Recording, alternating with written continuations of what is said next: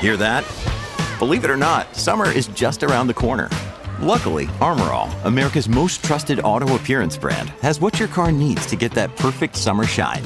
Plus, now through May 31st, we'll give you $5 for every $20 you spend on Armor All products. That means car wash pods, protectant, tire shine, you name it. Find out how to get your $5 rebate at armorall.com. Armor All, less work, more clean. Terms apply. When you need mealtime inspiration, it's worth shopping Kroger, where you'll find over 30,000 mouth-watering choices that excite your inner foodie. And no matter what tasty choice you make, you'll enjoy our everyday low prices, plus extra ways to save, like digital coupons worth over $600 each week. You can also save up to $1 off per gallon at the pump with fuel points. More savings and more inspiring flavors make shopping Kroger worth it every time. Kroger, fresh for everyone. Fuel restrictions apply.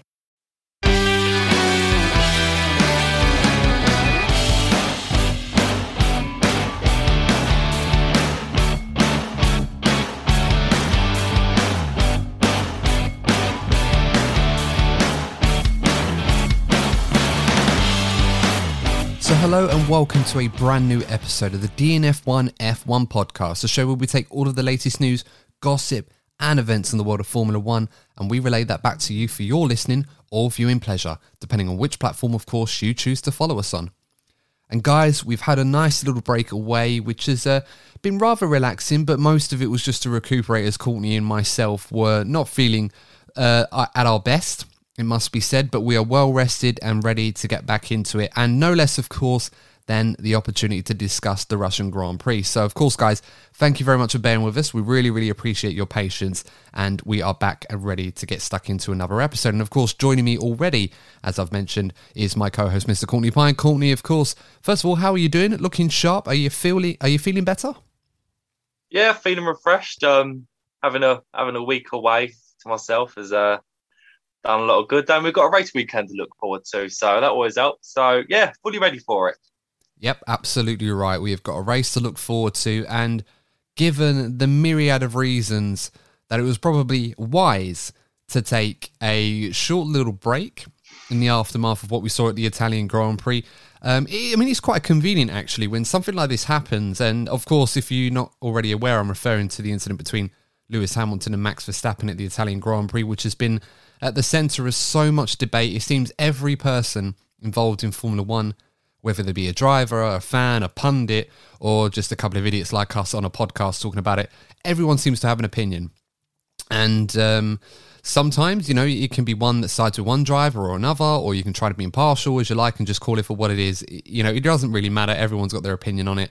And they've certainly had no fear in sharing that. But that being said, it is quite interesting that something like this happens and we have a nice little break to kind of detensify, let everybody calm down and settle down and cool the burners, if you like, before we get back into some more racing action where more often than not, more conflicts and more incidents are waiting for us right around the corner. But of course, that's what we love about F1. It's always drama every which way that you look, and we always love talking about it and seeing where the next chapter of this season takes us. But nonetheless, of course, Courtney, first thing is first, got the Russian Grand Prix coming up, but I wanted to spend a little bit of time just to talk about what's been going on behind the scenes whilst we've been away and whilst F1 has been on a little bit of a mini break. And some developing stories have been going on in the driver market, no less, of course, than at Aston Martin. Now, Aston Martin, we expected them to confirm their driver lineup for next season with Sebastian Vettel and Lance Stroll driving for the team in 2022.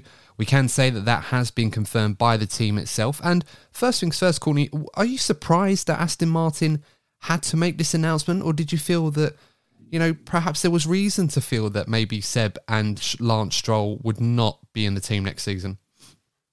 I'm not surprised, really. I think we all thought that Stroll and Vettel would be the lineup, which obviously they've turned out to be. But I suppose there's no harm in, Aston Martin as a team. They're very ambitious. So they might have been keeping their options open. Sebastian Vettel, he's improved this season, but he seems like the type of guy that could walk away from Formula 1 prematurely. He's got plenty of passions outside of the sport. He's a 4-time world champion. He doesn't really have much else to prove. So he might have been, maybe Sebastian Vettel himself was thinking, you know what, this might be I've had enough. It's time for me to move on. So there might have been slight doubts about that, but obviously they're both going to be around for next season. And I think with Sebastian Vettel, I think he's been very vocal about his dislike for the V6 turbo hybrid engines. So it'd be interesting to see how he reacts to the big regulation changes next year. And I've got a feeling if he doesn't like it, I've got a feeling next season could be his last. Yeah, I mean, I was under the impression that Seb had signed a multi-year deal with the team. Maybe that's the sort of proviso that they're going on, but it's not something that he has to honour if he feels like either he is not in a position where he feels like he's happy with how things are going, or perhaps if Aston Martin aren't happy with how things are going. I mean, let's not forget, Aston Martin have, rather conveniently taken a huge gamble on Sebastian Vettel being the colossal leader of the team, if you like, for this new project that they've embarked on in the medium term. And it's a project that is very much inspired and enthralled both sides, if you think about it. I mean, on the one side, you've got Sebastian Vettel, who was looking for something new to get stuck into after his dismissal from Ferrari. And, the opportunity to present a lot of opportunities and a lot of potential, which they haven't tapped into as of yet. But there certainly are signs that they are going in the right direction. And perhaps this overhaul of regulations that you've already mentioned is the catalyst to see the fruition of their labours and their hopes in this project. And perhaps the best of Vettel as well. We have seen hallmarks of Seb returning to somewhat of his best. I don't think we can really gauge at this point in time how well Seb is driving compared to his absolute peak. I think it must be said he's certainly not there yet, but there have been some races, particularly at Monaco, Baku, the Hungary race, of course, which unfortunately got disqualified from through no fault of his own, that we saw Seb at a much higher level than perhaps we'd seen at Ferrari in the last couple of years. So there is some hope there. But of course, Aston Martin, having a driver like Lance Stroll in their team, obviously, Lance is a solid driver. I don't think he'd be happy being a number 2, but he's certainly shown this season that he can be solid, but quite not at the level of a number 1 driver that they would want in their team to take them going forward. So there is a lot of reliance on Seb to really take this team forward in the direction it wants to a point where it can become a race-winning team and maybe a World Championship challenging team. So the question remains, can Sebastian Vettel be that guy? And they've signed him up to another year, which means that obviously it's going to be reviewed again this time next year. And as you said, Courtney, perhaps if this project doesn't work out well for Seb, or he's not performing to the level that perhaps he feels he needs to be, or Aston Martin feel he needs to be, then there could be some room perhaps to consider other options. And there's a myriad of drivers, not just on the grid right now, but also outside of Formula One that will be looking in and thinking, there's an opportunity at Aston Martin here to prove not just, to prove to themselves that they can be that guy that Aston Martin wants Sebastian Vettel to be and lead the team forward. And in return, they can end up being in a position where they could be challenging for race wins and world championships in the future. Yeah, I think with Aston Martin, as I said earlier on, they're very ambitious. They're very vocal. I think today they appointed Martin Whitmarsh, who was pretty much a big figure at McLaren a few years ago. So they're certainly making statements for the future. They're building new facilities, aren't they? New wind tunnel, new facilities to aim to become a world championship contending team. So, of course, they're going to be an attractive prospect for any driver looking to join. There could be some drivers, I don't know, like Pierre Gasly, for example, that might want to be a leader at a team. So they could be. There are plenty of drivers that would be interested in the Aston Martin move if it has become available. Yeah, absolutely right. You mentioned Martin Whitmarsh, of course, joining up as their CEO of track operations, for a shorter way of putting it. I'm not 100% sure of the actual title, but it's along those lines, and the performance of the car as well. A man who very much has experience of being in a championship winning team with McLaren. He knows how to win races, and I'm sure his experience will be very valuable to the team. It seems that Lawrence Stroll at the moment is very much leading how would you put it? Very much leading an operation or a team, if you like. And he's really bringing in a lot of experts into this project that Aston Martin are making, which is always encouraging, because I think sometimes when you have people that want to kind of lead, that have a outside perspective of Formula One, where they don't know the inner workings, even though they're very interested in it, they don't know what goes on inside the top teams. And they're able to bring people around them that do have that knowledge and that expertise and galvanise them and put them together so that they can be a part of a project and lead it going forwards, which delivers success at the end of the day. You know, that's important. And I think Aston Martin are going about it in the right way. As you said, they're bringing in new facilities and everything else. There's tons of investment going on. And the question for them next season will be, is Sebastian Vettel the right man to lead us going forward? And more importantly, does Sebastian Vettel want to be the man to lead them going forward? There could be a situation next year where Sebastian Vettel's just not enjoying Formula One like perhaps we'd think he is. He may decide to call it a day. I mean, he's spoken quite often about his future being quite volatile in the sport. There are a lot of people that thought he might call it a day last season when Ferrari got rid of him. And there are a lot of people that feel that Sebastian Vettel may not be around longer than the next year or so. So is that surprising for you to hear that from Sebastian Vettel? I mean, if you were Aston Martin, would you feel very confident and positive when your lead driver, your colossal, if you like, in this team, is more concerned about life after Formula One than the project that he's currently embarking on right now? I mean, in a way, it's understandable. If you think about it, if any driver has gone from a position where they've won multiple world championships to then been in a position where they're challenging for world championships, and then they know their own form has dipped. So maybe Sebastian might feel like the best is past him, and he might want to be using that energy on other projects. So it would surprise me if we saw Sebastian go into another form of motorsport.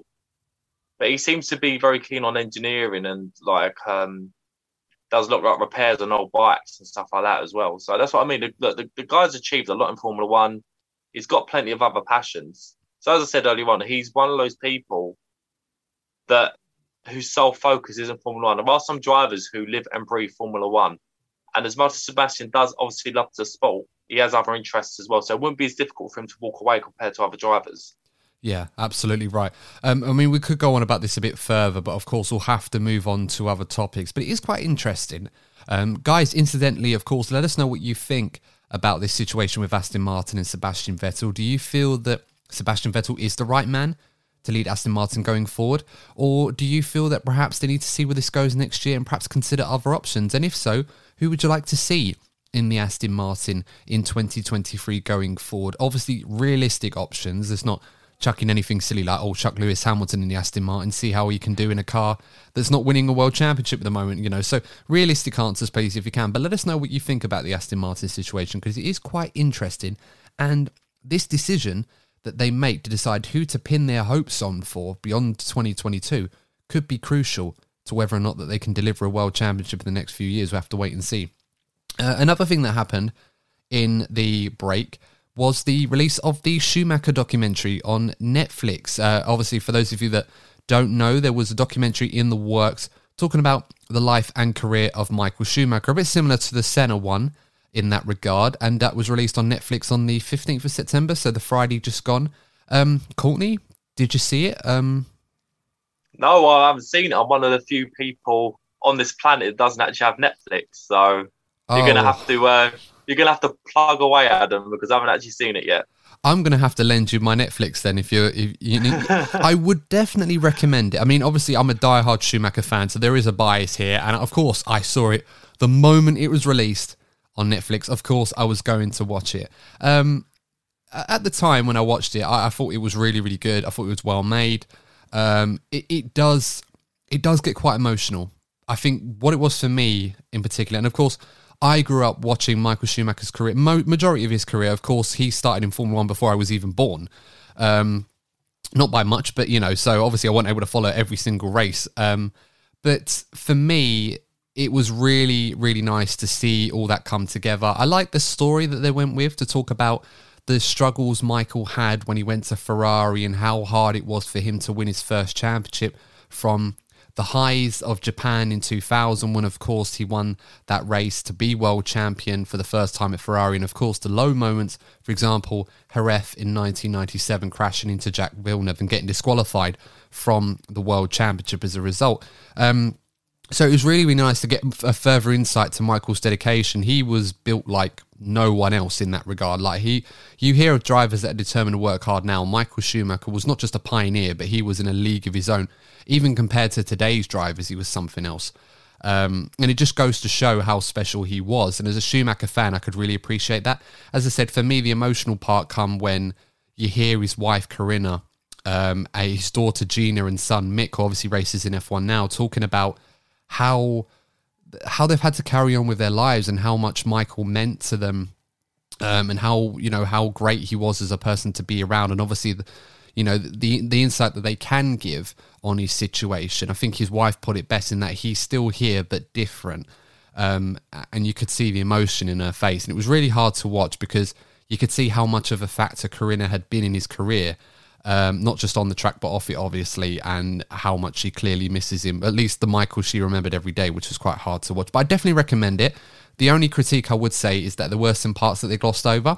Perhaps it could have made it into a 5 or 6 part series like The Last Dance was, for anyone who knows that documentary about the Chicago Bulls team in the 90s. Something like that would have been pretty cool, but it was still really good, and I definitely recommend it for anyone who hasn't seen it. So obviously, another thing that they were talking about in the break was it looks like we're making progress now on the engine front for 2025 onwards. Now, I'm not going to get into this too much because it's not the fun thing to talk about. The takeaway is it seems like there's been an agreement in place where the new engine regulations are not going to include the MGU-H. And long story short, guys, for those of you that don't know what the MGU-H is, it's basically the part of the power unit that harvests and recovers energy through heat and turns it back into electric power to recharge the batteries. It's one of the more complicated and expensive pieces of equipment on the power unit, and it's something that they've been talking about for many, many years to try and get rid of. I remember in the 2021 engine regulations, when those were being discussed quite a few years ago, that came up, and a lot of the teams weren't happy to get rid of it because they'd spent a lot of money on it. It was quite complicated, and this has been the real sticking point to newer engine manufacturers like the Volkswagen Group, for example, coming into Formula One, because of course they'd come in at a deficit, they'd have to spend a lot of money, and you've got the existing manufacturers that would say, well, look, we spent all this money, we put all this R&D into it, we don't want to get rid of it. It does seem now that they've come to an agreement on that. So from 2025 onwards, they haven't formally confirmed it yet and released what the changes are going to be for the engines, but it does seem we're going to get very similar engines to what we have now, but without the MGU-H. It seems that F1's now going in the direction of trying to find renewable synthetic fuels, in contrast to improving on engine technology. And the reason for that is because, other than the reasons I've already said with the complexity and not being able to attract new engine manufacturers and there, as a result, teams as well, but also, despite F1 engines currently being around over 50% thermal efficiency, which is incredible, that technology has not really been passed down into production cars. I know Mercedes was saying that they were going to incorporate this technology into a new range of production cars from next year onwards, but they're probably the only ones doing that. And Ferrari to a very, very small degree, and those aren't exactly regular consumer production cars. Those are like, for those of you that have a nice £1 million in your back pocket that you got to burn, you can buy a hybrid Ferrari or something like that. It's just not going to happen. So they've had to get rid of it. But what this does do is it allows the Volkswagen Group, who've been very much involved in these discussions, to try and form a synergy in Formula One. And it seems like they're going to be doing so with Red Bull. And Red Bull, of course, have been taking over the powertrain situation from Honda. And they've always wanted to try and bring in the Volkswagen Group to set up some sort of partnership. But it looks like that's going to happen. I don't know how that's going to work in terms of may share the financial burden like Alpine and Renault do, or the facilities, or put a badge on it, whether it's going to be Porsche or Audi or something else like that. We'll have to wait and see. But what is key about this, Courtney, and I think what I want to ask you about, is it seems that the political landscape of Formula One is changing once again. Before, of course, Ferrari were very much at the forefront of it with McLaren. Ferrari still held on to that veto power even now. Not that they really use it anymore. They have it, but they don't really use it. They've actually been quite open, which is very much un-Ferrari-like, but it's always good for the sport, which is nice. Mercedes have very much had the stranglehold from the political side of things, and I mean this not in a way that the FIA are favourable to Mercedes. I think the influence Mercedes have has been a lot stronger than anyone else's, particularly with Toto Wolff in particular. But it seems now that it's very much shifting towards Red Bull a lot more. Overall, Courtney, do you expect this to have an impact on the hierarchy in Formula One in terms of not just a political perspective, but a competitive one? Or do you feel that it's good that more of these manufacturers like Red Bull, as well as Mercedes and Ferrari, are now have more of an influence on the changes and the future of Formula One, rather than it just being controlled by a few parties that are currently holding it at the moment? I think the more impact multiple teams can have, the better. I think what Formula One is lacking at the moment is a lack of manufacturers and in return teams as well. And because of that, we're seeing a lot of young drivers, good young drivers, missing out on opportunities to showcase their talent in Formula One.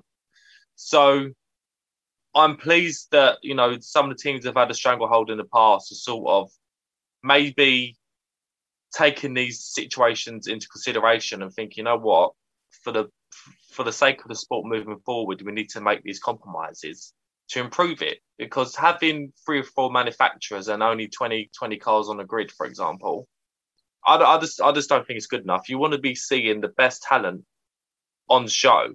And with the limited amount of seats, we're missing out. You want to be seeing more manufacturers as well, because Formula One isn't only a competition between drivers, it's competition between manufacturers who can create the best machinery. So you want to be seeing as many people involved in this as possible. So if this sort of shift in politics at the top benefits the sport going forward, then I'll certainly welcome it. Yeah, I mean, I think it's important for the engine regulations going forward that we have something in place that kind of appeases both sides. I mean, it's always nice to have new manufacturers involved, like the Volkswagen Group, who've been very vocal in how these regulations are going to be shaped. But as Toto Wolff mentioned, that it's always fine to incorporate these companies into getting involved, but if they're just going to do this and have a say and not actually put the money up and actually get involved in the sport from a competitive perspective, then we're just wasting our time. And he's absolutely right. I would not want the regulations changed for an outside party that promises the world and then doesn't deliver because they're not interested. You're just changing the sport for the sake of doing it, and it just compromises everybody else. So I think that was the issue back in 2021. But it seems that everybody has agreed that, whilst the turbo hybrid era, particularly with the MGU-H in terms of what it can offer, has been rather successful to the sustainability of Formula One, which must be said is as sustainable as anything that you could possibly find, with perhaps with the exception of Formula E. And of course, F1 can't go down that route because Formula E is exclusive in 100% electrical power up until 2035, I believe, or something like that. It seems that it served its purpose. And, from a financial perspective and a feasibility perspective and part of the show as well, because the MGU-H is one of the factors which creates the less than favourable noise that we hear today compared to the older cars, although to be fair, I've gotten quite used to it.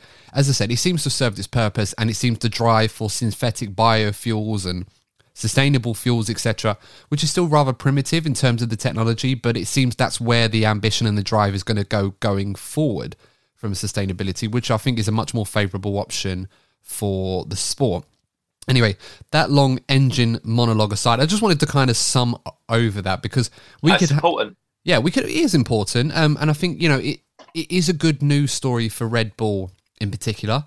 I think they'll be very happy with this outcome, and this isn't me saying that the paradigm is now shifting into their hands after Mercedes and obviously Ferrari before them, but I think it's important that we have more manufacturers involved and more teams involved, and let's be honest, Red Bull, over the last 20 years, have been very involved in Formula One, invested a lot of money, as much as Mercedes and Ferrari have in particular, and of course Renault too. So I think they should have more of a say in how the sport is governed and how it's run going forward, and I hope this encourages more manufacturers to come into the sport and have a say as well. It's only going to be more healthy for the fans in terms of the competitive perspective, so it's important to sort of talk about that and see where we go. But let us know what you think, obviously, of the news. For those of you that are interested in the engine story, are you happy with the possibility of the MGU-H being removed from the regulations, and do you think it will create a better racing in terms of the engine war for 2025 onwards? We'll have to wait and see.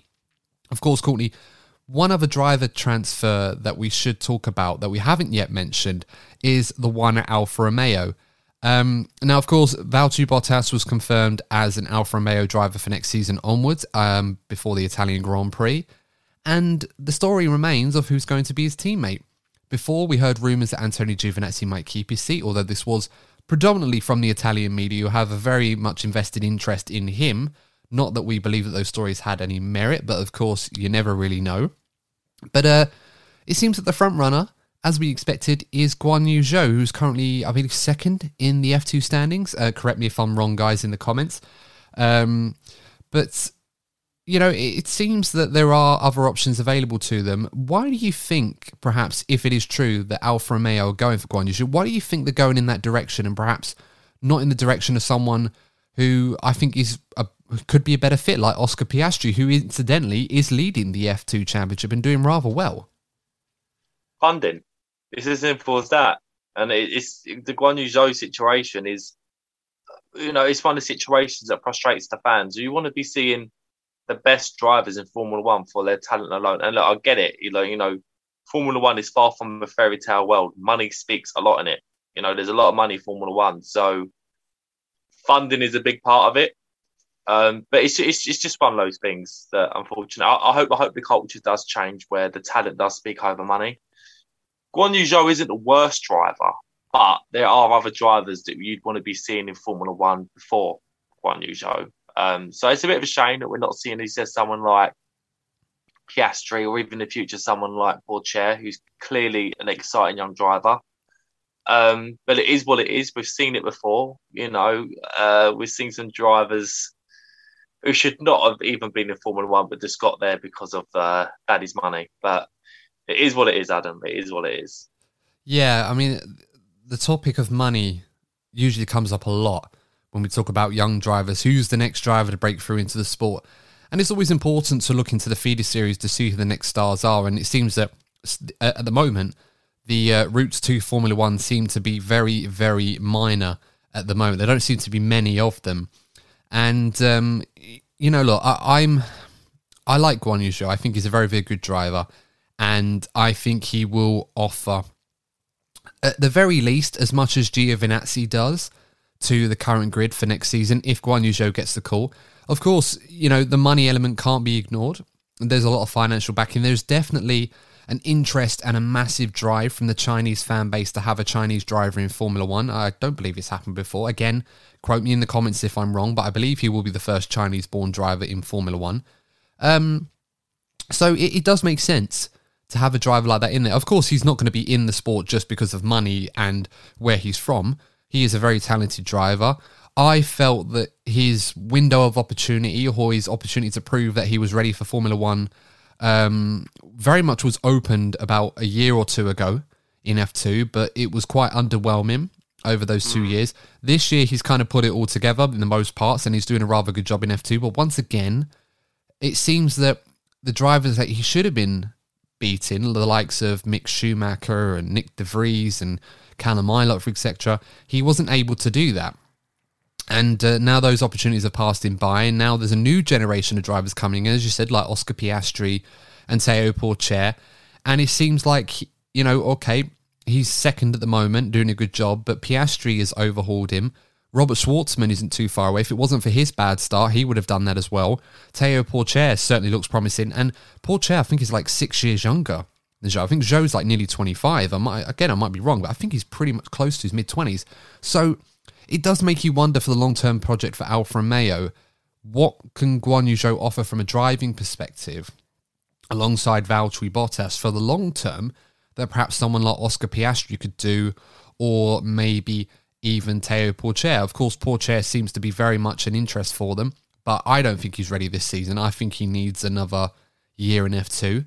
I think Piastri has proven that he could be ready already, but again, another year in F2 wouldn't hurt. The only problem is that he's very, very close to winning it, which of course would put that into a bit of a mess, I suppose, in a way that what happened to, well, not happened to Callum Ilott, but it has happened to Nick De Vries, if you like. He's obviously had to try and go the roundabout way back into Formula One, and he still hasn't made it there yet. So certainly a lot of questions. Again, we'll have to wait for formal confirmation, but it does seem that it's going towards Guan Yu Zhou for next season. I look forward to seeing what he can do. You never know. He probably could be ready for it. He's done a lot of running for Renault and in the Alpine project as well. So we could be wrong, and he could be performing just as well as Valtteri Bottas. But it's going to be a nice little barometer to measure him against in someone like Valtteri Bottas, who we expect he's going to do rather well, assuming Alfa Romeo provide them with a car that's good enough to do well next season. Yeah, with Alfa Romeo, they're just in the last, I think, since Leclerc left, they've been one of the teams that have given me the least enthusiasm. So that even when we go through race reviews and stuff, I go, let's go to Alfa Romeo. They finished 11th and 12th. Like, they've offered sort of like glimpses of like entertainment or bringing moments to the race, but they've offered so little. And I just feel that this move is so underwhelming. And I just think, yeah, they're going to get good funding. They're going to obviously have the Chinese fan base behind them. Like, clearly, it'll be good for them in that sense. In terms of the general audience, like, you look at Alfa Romeo and go, okay, the Bottas movie would be interesting. See how Bottas gets on. Apart from that, you know, just meh.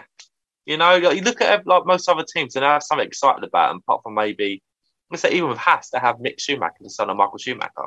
They have that feel-good story about them. But you look at Alfa Romeo and it's just, yeah, and I think that move kind of sums up where they are. They're very boring moves. You know, you want something to excite the fans for next season. I don't really think Alfa Romeo offer that. Yeah, I understand what you mean, actually. And of course, a lot of that appeal with them kind of goes with Kimi Räikkönen, who's retiring at the end of the season. Call it gimmicky or call it meme-worthy, whatever you want, but Kimi has always offered a lot of appeal, not just as a, you know, from his moments out of the car or on the radio or whatever, but driving as well. And it seems that Valtteri Bottas is very much going to fill that void, and if not, do more for that next season, given his age and, you know, where the level he's driving to even still at the moment. But of course, there's going to be a lot of pressure on Guan Yu Zhou to match that next season, assuming he does get the seat. And he will have to showcase his ability rather early, because there will be other people knocking on that door for that seat in 2023. So we'll just have to wait and see how that works out and who gets that seat in the end. But guys, let us know what you think. Who's going to get that seat for Alfa Romeo?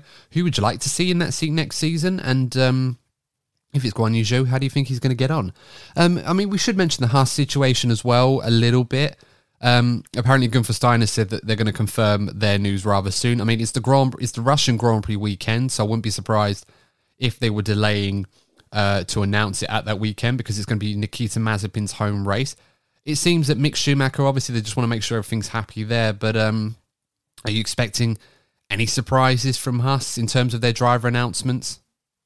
Oh, I thought the only sort of sniff of a change could possibly be Mick Schumacher going to Alfa Romeo. But given the Guan Yu Zhou news seems pretty likely, he doesn't really have anywhere else to go, so I imagine he'll stick with Haas for another season. Yeah, I mean, it seems like a very volatile situation at the moment between Mick Schumacher and Nikita Mazepin, no less, of course, because of what happened at the Italian Grand Prix. It just seems that, you know, a lot of people have said it, and I absolutely agree with this, for a team that absolutely has no expectations of their drivers other than to just pick up experience, fight fair against each other, so that when they have a car next year that's capable of doing more, they'll be up to the task. The last thing that they need is for those two to be going at each other on a regular basis and causing unnecessary incidents and crashes between the two of them that the team can really ill afford, not just from a financial perspective in terms of the money to fix the cars, but also for the drivers' experience, because the last thing they need to be doing is spinning each other off or crashing into each other or whatever. They just need to go up there, notch up the miles and pick up the experience, and then go next season when you've got a car capable of doing it. I think the other issue is if the two drivers aren't getting on, that can affect the development of the car. You know, I think that was always concern at Mercedes when Lewis and Nico were battling. You know, you get the feeling that if other teams are closer, that could have been a real issue. And Haas are already in a sticky situation. You don't expect them to be moving anywhere really next season. So they need their drivers to have a good working relationship for that team to improve. And it's even worse so that, unlike Lewis and Nico, two former one is the current world champion and a former world champion, you've got two rookies that probably don't know anywhere near as much as what those two knew about Formula One cars and how to develop them, etc. So Haas are really, really relying on their wits and their experience outside the two drivers that they have, if anything, in spite of that. So we'll have to wait and see how that transpires, but it's a situation right now that I don't expect to get any better anytime soon. And perhaps because we're going to Russia, Nikita might feel even more inclined to be the aggressor, knowing that he's got the home support on his side, and that, you know, Mick Schumacher potentially could be public enemy number one over there, even though they're in the same team. It's a crazy thought to think about with your own teammate, especially when they're fighting for practically nothing other than bragging rights. But yeah, we'll have to wait and see how that goes this weekend. Speaking of which, of course, we should really get into this weekend's race. We are meant to be previewing it, as the title of the episode suggests. And I suppose, Courtney, the first place that we need to go for this weekend is, of course, the battle at the front of the championship between Lewis Hamilton and Max Verstappen. Another chapter in the tale. Of course, 2 weeks following the crash between the two at the Italian Grand Prix, which took them both out. And I think it was kind of summed up brilliantly by, I think it was, I'm trying to remember his name now, Mark Hughes, the F1 journalist. I think, again, if I misquote, correct me in the comments, but he basically defined the incident or summarised it as that Hamilton was under no obligation to yield, especially as Verstappen was always behind, but Verstappen was under no rulebook obligation not to try to force Hamilton to yield. In that ambiguity, danger lies. And the reason why I think that sums that incident up so well, Courtney, and where it leads us here, is that it's kind of pretty much defined the contrast and conflict around the opinions that so many people have had, whether you're pro-Lewis in this or you're pro-Max or you felt it was a racing incident. It now brings us to Russia, another race where these two could potentially go head-to-head. Again, you know, a lot of us have probably said, and myself included, that Red Bull will probably take the engine penalties at this race because Max has the free-place grid penalty. But then that brings up a possibility of two other options. One, what if they don't and Max is able to take that penalty and still battle Lewis anyway? What happens then? And even worse for Mercedes, what happens if Red Bull take that penalty and Max still finds a way to end up alongside Lewis in the race? You know, so I guess we've got to ask the same question, regardless of all of those scenarios, Courtney. Will these two collide again this season? Could it be this weekend? They will collide. It's just a case of where it will happen. I just, unless they've had a serious word of them in the steward's office in Monza, it's bound to happen again. We've seen plenty of incidents this season already where if Lewis hadn't have yielded, they would have crashed. They would have crashed. I know they've already crashed twice, but there would have been even more crashes if Lewis hadn't have pulled out in those other situations. So it's inevitable. And obviously, as the pressure builds up and this championship and these sort of moments become more and more important, you're more likely to see them come together. And I think Lewis will start to become more desperate in these situations because Red Bull do seem to have a slight pace advantage. So if Lewis gets an opportunity to overtake Max, he will go for it. Yeah, so I think we're definitely gonna see them come together. This weekend, it'll be interesting to see the decision Red Bull make with the engine penalty. But I expect Mercedes to be stronger. And I think Valtteri Bottas will be stronger as well. So this weekend, I know I said it for Monza, but I really feel this weekend is vital for Mercedes and Lewis Hamilton. Absolutely vital. Yeah, no, you're absolutely right to point that out. I very much expect Red Bull to take the engine penalties with Max. And we very much could see Max Verstappen starting dead last this weekend. They've talked about having to take this engine penalty at some point. It could be this weekend. And this is a track as well. I feel Red Bull could very much, they could go into this race with the deficit that they will most likely have to the rest of the field on the grid. But Max is more than capable enough with that new engine, whether he decides to use it this weekend is a different matter, and fight his way out the field where at the very least he could probably finish third and mitigate any damage that's caused. And if there's any fortune from any problems for Mercedes, then they can take advantage of that. But this is a track, of course, as you mentioned, Courtney, quite rightly, that Mercedes will very much feel confident. It is a power-sensitive circuit in some regards, despite its street-like nature. But Mercedes have historically been very, very strong here. Am I right in thinking that they've won every single race at the Russian Grand Prix? So, yep. Yeah, since it's been on the calendar. So there you go. I mean, that's proving the pudding right there. They're going to be the heavy favourites this weekend, even more so. Valtteri Bottas is very much an important part of that. This is arguably his best circuit, his favourite circuit as well. He's won quite a few times here. So what's going to happen there? I mean, Valtteri drove brilliantly at the Italian Grand Prix, arguably his best weekend this season. And, if it wasn't for his grid penalty, he could have very much won the race itself. I mean, it just goes to show that despite that, he was still able to finish on the podium. So there is some hope for Red Bull. But what are you expecting from Valtteri this weekend? Is he going to support Lewis? Or if there's an opportunity at a win for him, he may try and go and take it, given what might happen to Verstappen? It's a possibility, but I don't know. I feel that Valtteri wanted to prove his point last weekend, and he did just that. So and I just think with the interest of the championship, and he's made it clear he want to be a good team player. So I do expect, it wouldn't surprise me at all if Valtteri Bottas starts on pole, and then he lets Lewis through. This is obviously hypothetically speaking, they're strong and they don't have any challenges from behind them. He will eventually let Lewis pass. I imagine that's what will happen. I'm sure they'll probably be having briefings before the race itself anyway about this. But I'm actually expecting Valtteri Bottas to get pole on Saturday. I think Lewis hasn't really been on it with qualifying this year. And I Red Bull have had an advantage as well. But Lewis hasn't been at his best in terms of qualifying. And with how strong Valtteri Bottas is at Russia, I expect him to get pole. I really do. Yeah, I mean, Bottas was mighty in qualifying in Italy. He got on pole in Friday qualifying, not necessarily, so he was the speed king, if you like, at that circuit, rather than pole position, which he got as well, actually. I might tell a lie. Yeah, he did well done. I just remembered he'd won that. You know what it is? It's because he started last. I completely forgot there. It's like I had a massive brain fart there. Sorry, Valtteri. Yeah, I'm having a great day, you can tell. Yeah, it is quite an interesting prospect because I think Mercedes will be hoping that Valtteri Bottas will maintain that level of performance that he showcased at the Italian Grand Prix because, yes, of course, they can go on the radio and James one more time, just playing the hits for the fans, if you like, goes on the radio and says, Valtteri, it's James, just for that. I mean, that would be funny, just, for one more time. Just to let Lewis through, to Lewis to get the win and get the points in the Drivers' Championship, which I'm sure Valtteri will be well aware of. And, it will be interesting to see what he does. I mean, the most hilarious thing I could imagine is James getting on the radio and then Valtteri just going, fuck you, and then just carrying on. Since we're playing... we thought we were going to see that with the fastest lap thing, didn't we? Yeah, we thought, every time Valtteri does something, we're expecting a classic radio message of some sort. I mean, we got a meme out of Valtteri when he looked back at that incident in the post-race interview between Max and Lewis and just come back and smiled. I thought that was hilarious.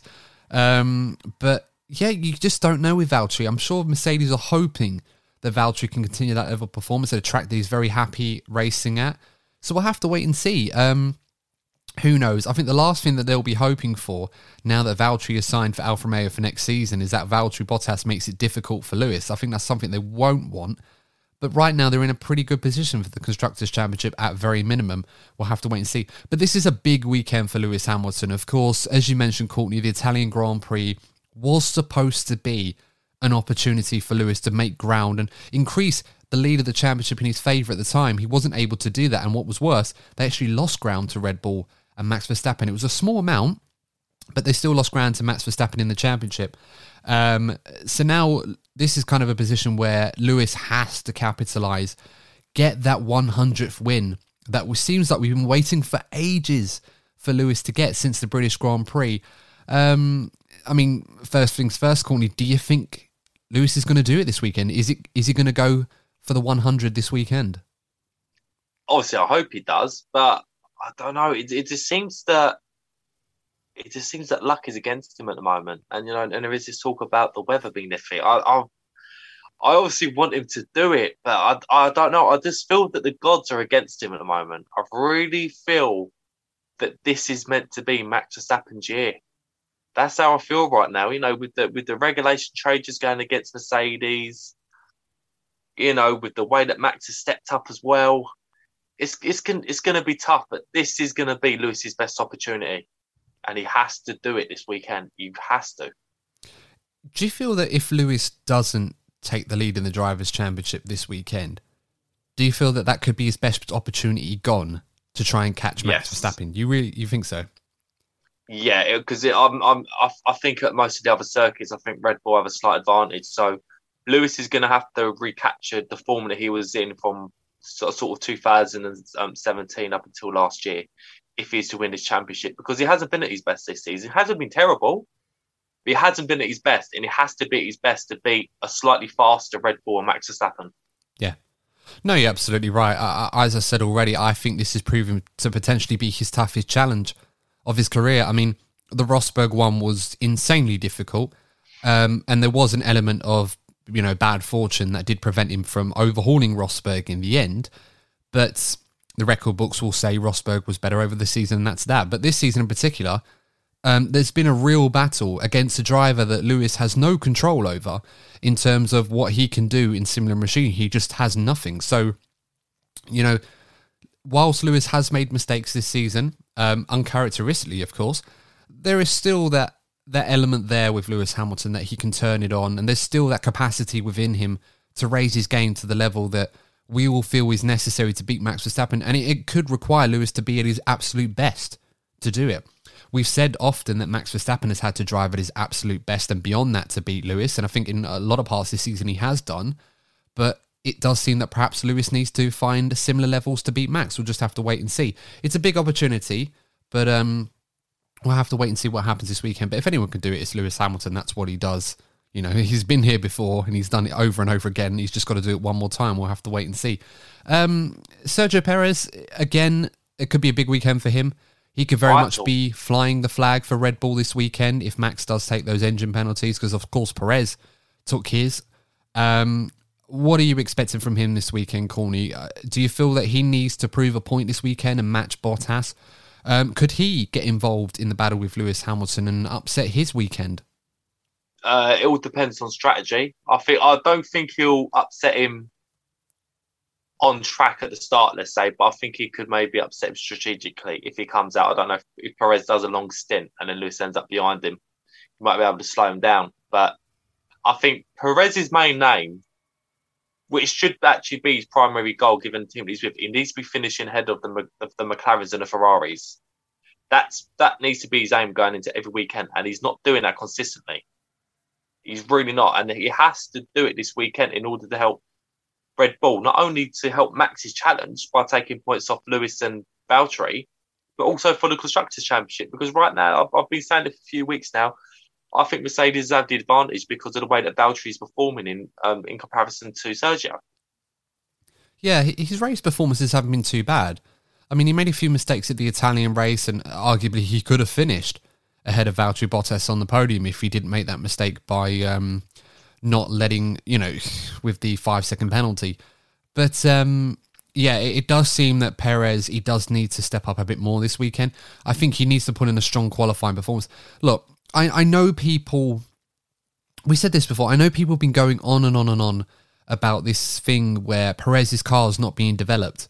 And that Max's is, but I've not seen any evidence or any source of any credibility that has said that Perez, without any further conviction, that is not having his car developed.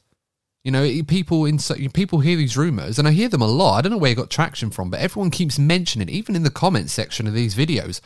There are people that do mention this, and I'm wondering, where has this come from? Like, why all of a sudden everyone's become an expert on how much Perez's car is being developed? And if Perez, if he was having this issue, surely someone would have mentioned it. And why would Red Bull not develop Perez's car when they're fighting for a Constructors' Championship? It makes absolutely no sense. So, maybe there is a golfing class between the two cars, but not so much as like 6 or 7 tenths, which is usually the gap between the two in qualifying, if not more. Which is astounding between two people in the same team. So, I'm sorry, look, I'm sure some people have their reasons for suggesting that, but I don't believe for a second that Red Bull... let us know, because, you're not having a go. I think that's the thing, you're not having a go. But if you have genuine evidence, then please show us in the comment section, because we're actually intrigued by it. Yeah, forward me links. If there are any credible articles out there with any substantial evidence or proof to it, please do let me know.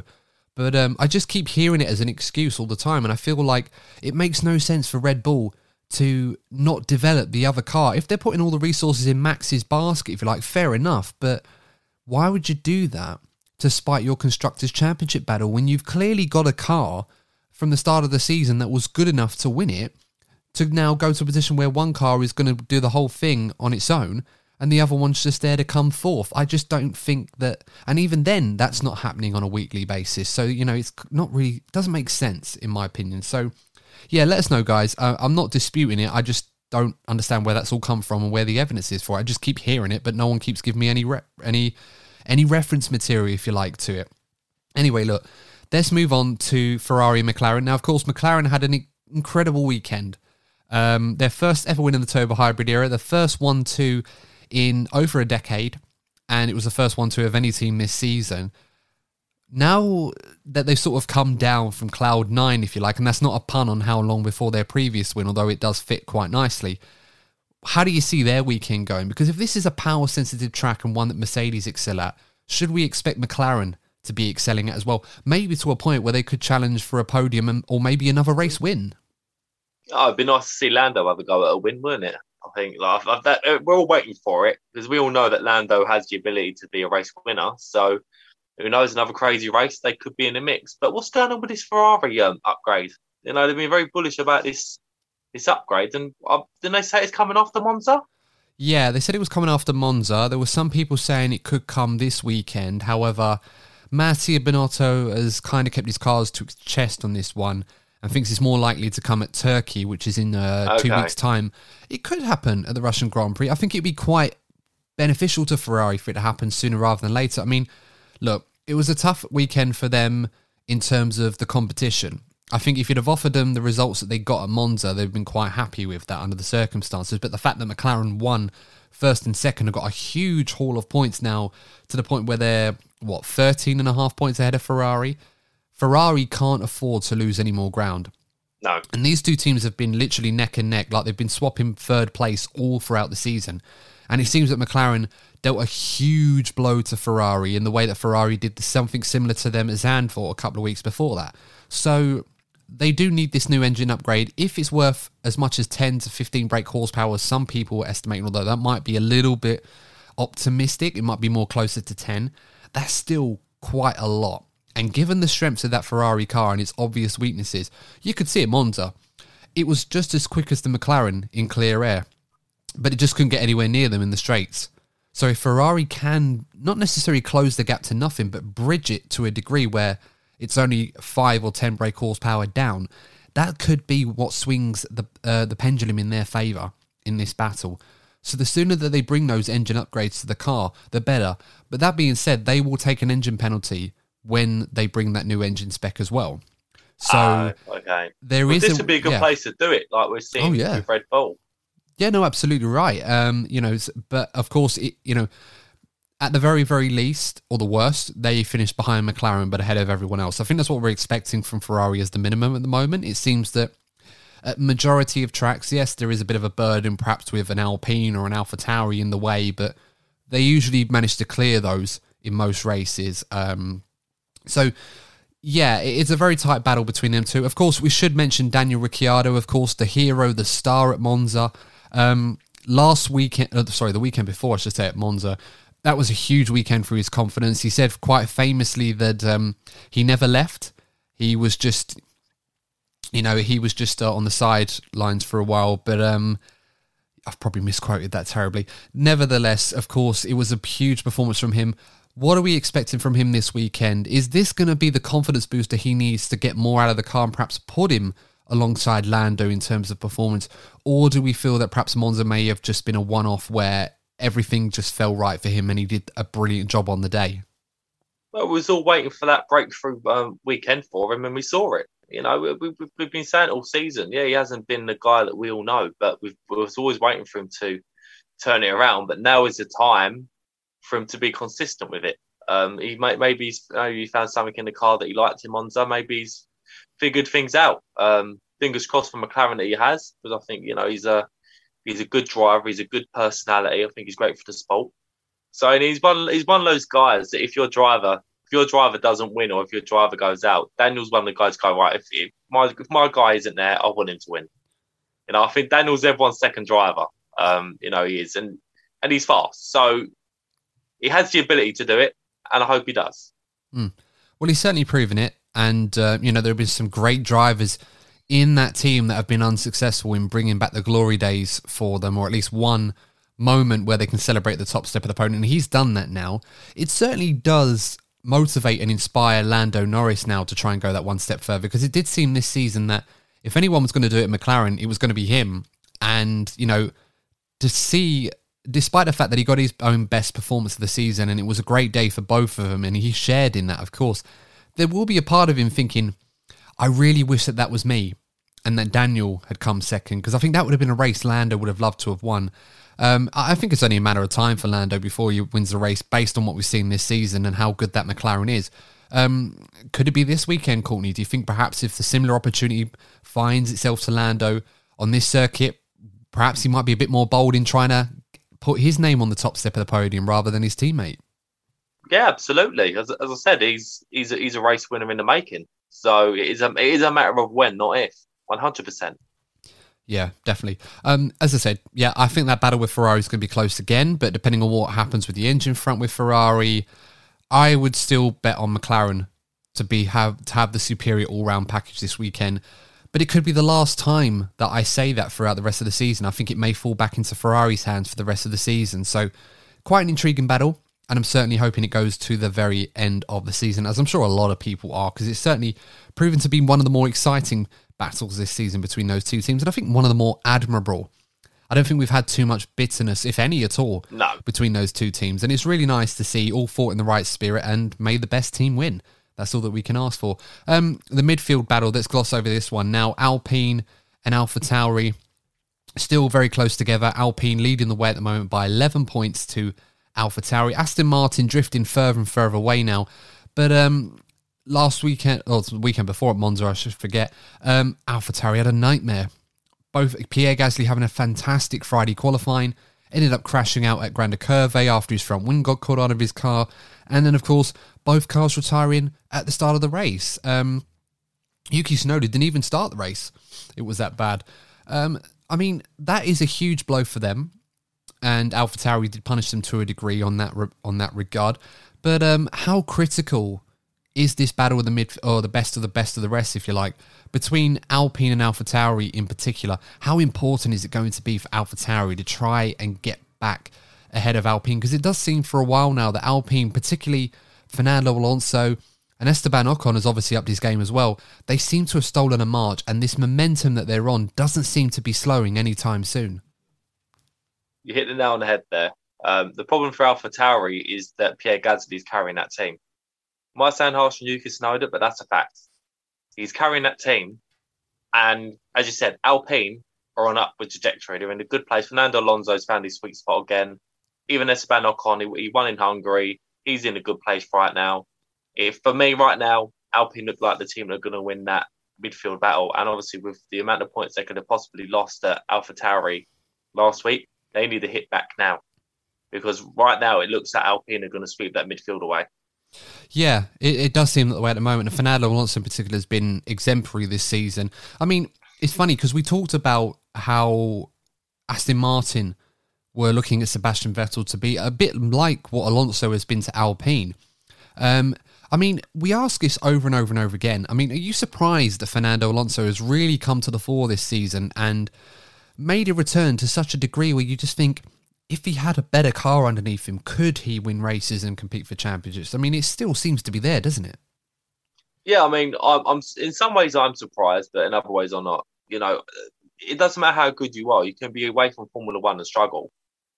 But Fernando Alonso, yeah, he had a slow start, but he's come back as if he's never been away. And it just shows how exceptionally talented the guy is. I think, we look back through Fernando's career. I think his ability alone is more than a two-time world champion. We all feel that. But some of the decisions that he made affected his career path. But in terms of raw pace, he's got it. And he's a good addition to, he's not an addition as such, he's come back. But, you want to be seeing drivers of Fernando's caliber competing at their best in Formula One. So I'm pleased to see it. Yeah, absolutely right. One thing I did want to mention in AlphaTauri, rather a controversial one, and I'm going to get this out of the way now, guys. If any of these comments that were made, and I'm quoting these comments, are offensive in any regards, then I will apologise in advance. However, these are quoted comments. Courtney, what I'm talking about in particular was the comments that David Coulthard made on Yuki Tsunoda. I don't know if you followed this. No. So this was an article in motorsportweek.com that I saw where David Coulthard had made comments about Yuki Tsunoda that were rather aggressive, and I want to get your thoughts on this. Now, I'm not going to draw into the context or any racial derogatory connotations that can be drawn from this from an Asian perspective. But Yuki Tsunoda spoke in an interview, and he was quite surprised that AlphaTauri were going to retain him for next season, because he admittedly said he wasn't very good this season. He'd struggled. And whilst grateful for the opportunity, I think Yuki's one of those drivers that are very, very open. English is not his first language, of course, although he does speak it rather well. So I think the way he was talking in this interview was, as Yuki often does, he's usually quite open, quite chirpy, quite, how can I put this in the right way? Very positive, but in a sort of like fun way. But obviously, there are some levels of seriousness, but it seemed like he was quite relieved to a degree that AlphaTauri are keeping him on. David Coulthard responded by saying that he thinks that Yuki Tsunoda should pack his little bag and go home now, because he won't be in Formula One beyond the end of next year. Now, when I first read that, when Coulthard was talking about his little bag, I think he was just making a jibe over the fact that Yuki's quite short. One of the shortest drivers in motorsport. Like I said, I don't know the connotations of this and how this can be taken as offensive by certain communities in that regard. But obviously, I'm well aware that it can be seen that, owing to the nature of some people and certain cultures that might be shorter, stereotypically, that they might take offense to that. I'm not going to go into that because I don't know anything about that, and I'm not going to pretend to. So I do apologise if people out there do find that offensive. This is just quoted. This isn't my opinion. This is quoted from what Coulthard said.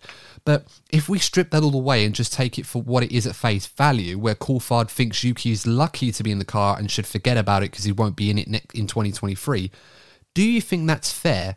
Or do you feel that Coulthard is perhaps prejudging a bit too soon and perhaps needs to give Yuki a chance for next season? Because there is potential there, but clearly we haven't seen the Yuki Tsunoda that we were expecting from his successes in F2.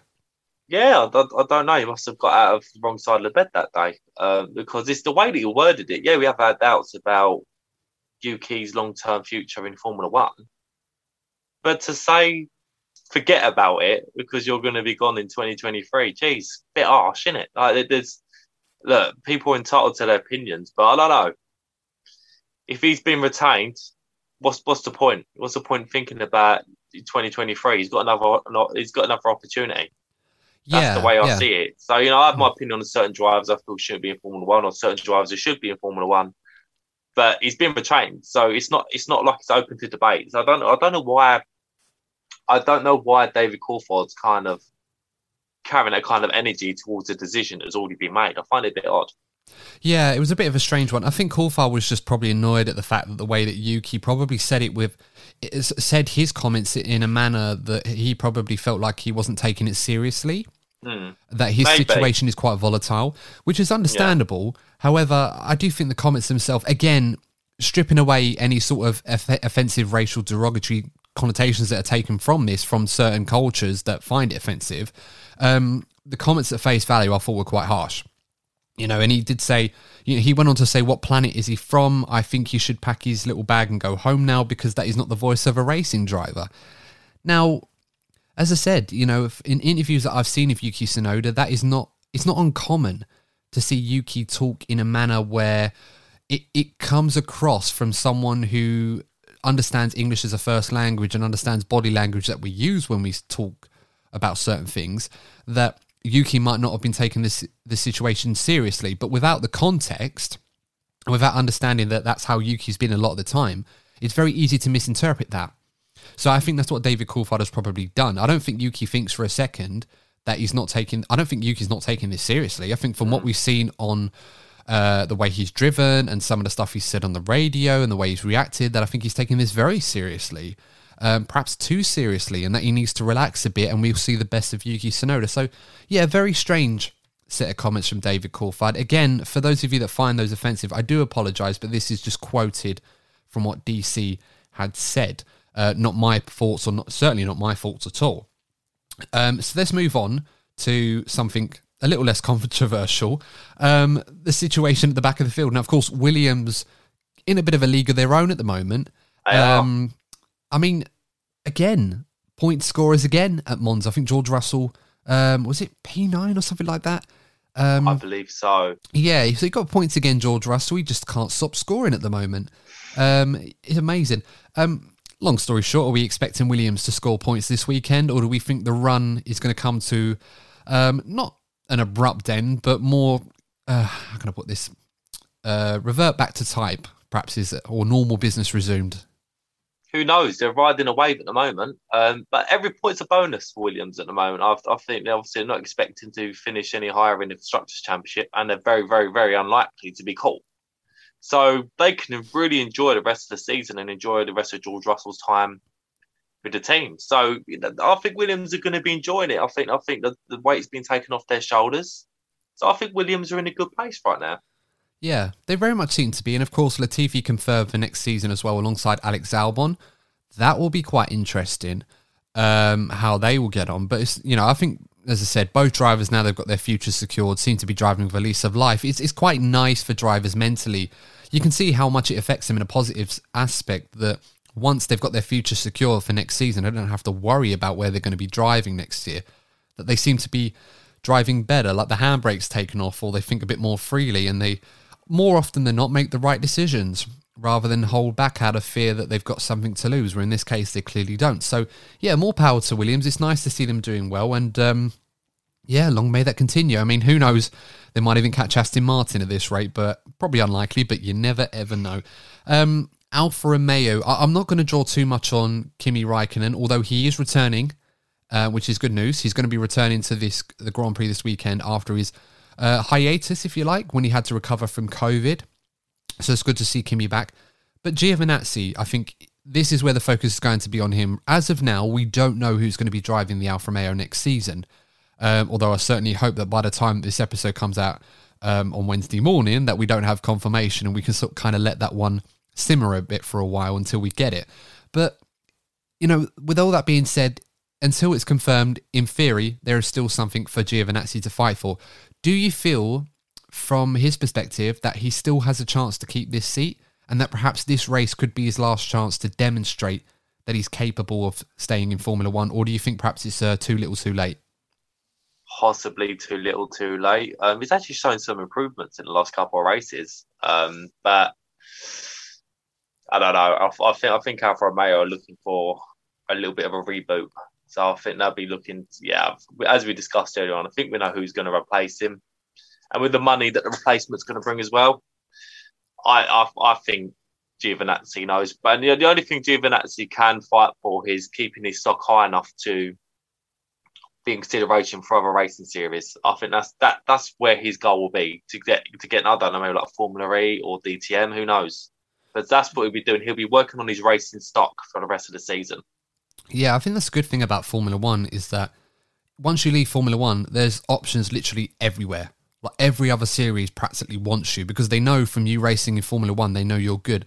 It doesn't necessarily mean that every driver in Formula One is automatically one of the best drivers in the world. We know that's not true. There are plenty of drivers quite capable in other series that could very much drive, if they accustomed themselves into a Formula One car, they could do some damage. I mean, one driver in particular I would like to see in Formula One is Pato O'Ward or Colton Herta from the Indy races. Incidentally, Colton did rather well at the race at the Laguna Seca over the weekend. One driver that did rather well was Romain Grosjean, of course, getting his third podium of the season in IndyCar. And that was really, really fun stuff to watch Grosjean fight his way through the field. And I think a lot of F1 fans, myself included, very much invested themselves in the Indy series this year, just to keep an eye on how he's doing. And of course, it's working wonders. So the option's there for Giovinazzi. I think if there's a team out there in Indy that looking at Gio, I think he could do a good job there. Of course, there are other series as well. As you mentioned, DTM, Formula E might be looking for drivers. I think Gio could do well in those series. So there are so many avenues in racing that I think weren't open to Formula One drivers in the past that have very much become available to them. And they all seem to be doing rather well, maybe better. So yeah, we'll have to wait and see how that works. But of course, it does feel like it's either last chance for saloon for Giovinazzi, or perhaps it's too little too late. We'll have to wait and see. I'm not going to worry too much about Haas. I think we kind of know what's going to happen between them. Hopefully they don't go into each other, but Mazepin might feel a bit of a extra boost to try and be a bit more aggressive in front of his home crowd. Perhaps the only place on the calendar where he's not going to feel isolated or feel like he's the bad guy. Take that for what you will. But let's go into our predictions for the Grand Prix this weekend. So Courtney, I'm going to come to you first. Who's going to be on pole position? What's going to be our top three? And give me a bold prediction. So Valtteri pole, and then top three will be, or this I feel will be Lewis, Valtteri, and I'm going to say Lando in third. Okay. Bold prediction. I see a bold prediction because I look at Ricardo, but Ricardo's already kind of done it. Right, I'm gonna think of one quickly. We might see an Aston Martin do well. Maybe Sebastian Vettel in the top 5. We'll go with that. Okay. So for me, I am going to go pole position, Valtteri Bottas. I think he's going to nail it again in qualifying. I think the race, the result, I'm going to say, well, this is kind of a spoiler for my bold prediction, but I'm going to go with Hamilton to win, Bottas to second, because I think Bottas is going to be instructed to let Lewis go, and Verstappen third. And my bold prediction is if Verstappen has to start at the back, he will finish on the podium. Okay. But obviously that was already spoiled. But I think that counts as a bold prediction given the nature of Verstappen starting at the back. I mean, look, Valtteri said he was going to finish on the podium in Monza. Nobody thought for a second, given the calibre of the field ahead of him, that was doable. And then he ended up doing it. And he looked rather smug about it. And to be fair play, Valtteri. You showed us all what you can do, and that was fun to watch. So more of the same would be nice. I think that's all pretty much that we've got covered for this episode, Courtney. Of course, thanks for joining us once again, offering Always your a insight. pleasure. I say thanks for joining us. You co-host this with me. You're as welcome to this as much as I am. But anyway, guys, of course, if you have enjoyed this, please do let us know by giving us a nice little like on YouTube and subscribe to the channel. If you haven't already, please help us get to 500 subs. We're close, but we need your help, that one big push. So if there's anyone that you know that aren't subbed and that they are enjoying our content, give them a little nudge in the right direction and give us a nice little subscribe. We'd really appreciate that. Of course, if you are following us on your favourite podcasting platform, please do give us a follow on there if you can. And if you can, please leave us a nice little review and feel free to share it around with any F1 fans that you know or any fans that you know that might be interested in the podcast. It's always nice to listen to podcasts when you're in the gym or going for a walk or on your travels. I know I do. I listen to so many different podcasts. There's really, really good ones out there. I mean, Courtney, have you got any particular podcasts that you enjoy off the fly that you want to give a handy shout out to? Doesn't have to be Formula One. It could be anything. Oh, I think you have to stick with Formula One. Gonna stick with the Formula One community. Just look up F1 on Spotify and just pick any. Obviously, pick ours first. Pick D in F1. I think that's what you need to type in. Yeah, that's it. Put in D and F1 and you see some of the other people that we've done collaborations with. Go check them out. That's what I'd say. Yeah, I mean, we've done a few with quite some really good ones. Outlet F1 podcast, our friends over in America, they do a great job. Of course, our Canadian friends at Project Dive Bomb now, they've changed their name.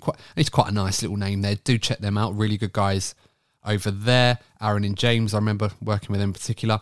I mean, one of my favourite ones off the cuff, I think it's probably quite a popular one, is Jack Makes Happy Hour. That's always a good one, isn't it? Yeah, it's always a funny one. He does some work with West Ham there, so of course. Yeah, that's right, he does, doesn't he, old Jack? So, yeah, no, good for him. I mean, I'm a bit biased as an Arsenal fan, so I listen to a few Arsenal podcasts as well. I'd love to appear on a few of those really big ones, but yeah, I'd have to get bigger myself in order to become relevant in the community, I guess. But look, we're getting sidetracked, guys. As I said, please do support us if you can, and would really appreciate a nice review as well if you're able to leave us one. But until then, guys, of course, next episode will be the Russian Grand Prix review coming out to you on the Monday. But until then, guys, please stay safe. Thanks for tuning in once again, and thanks for being patient with us whilst we had a little break. And we'll see you in the next episode of the DNF1 F1 podcast. Take care.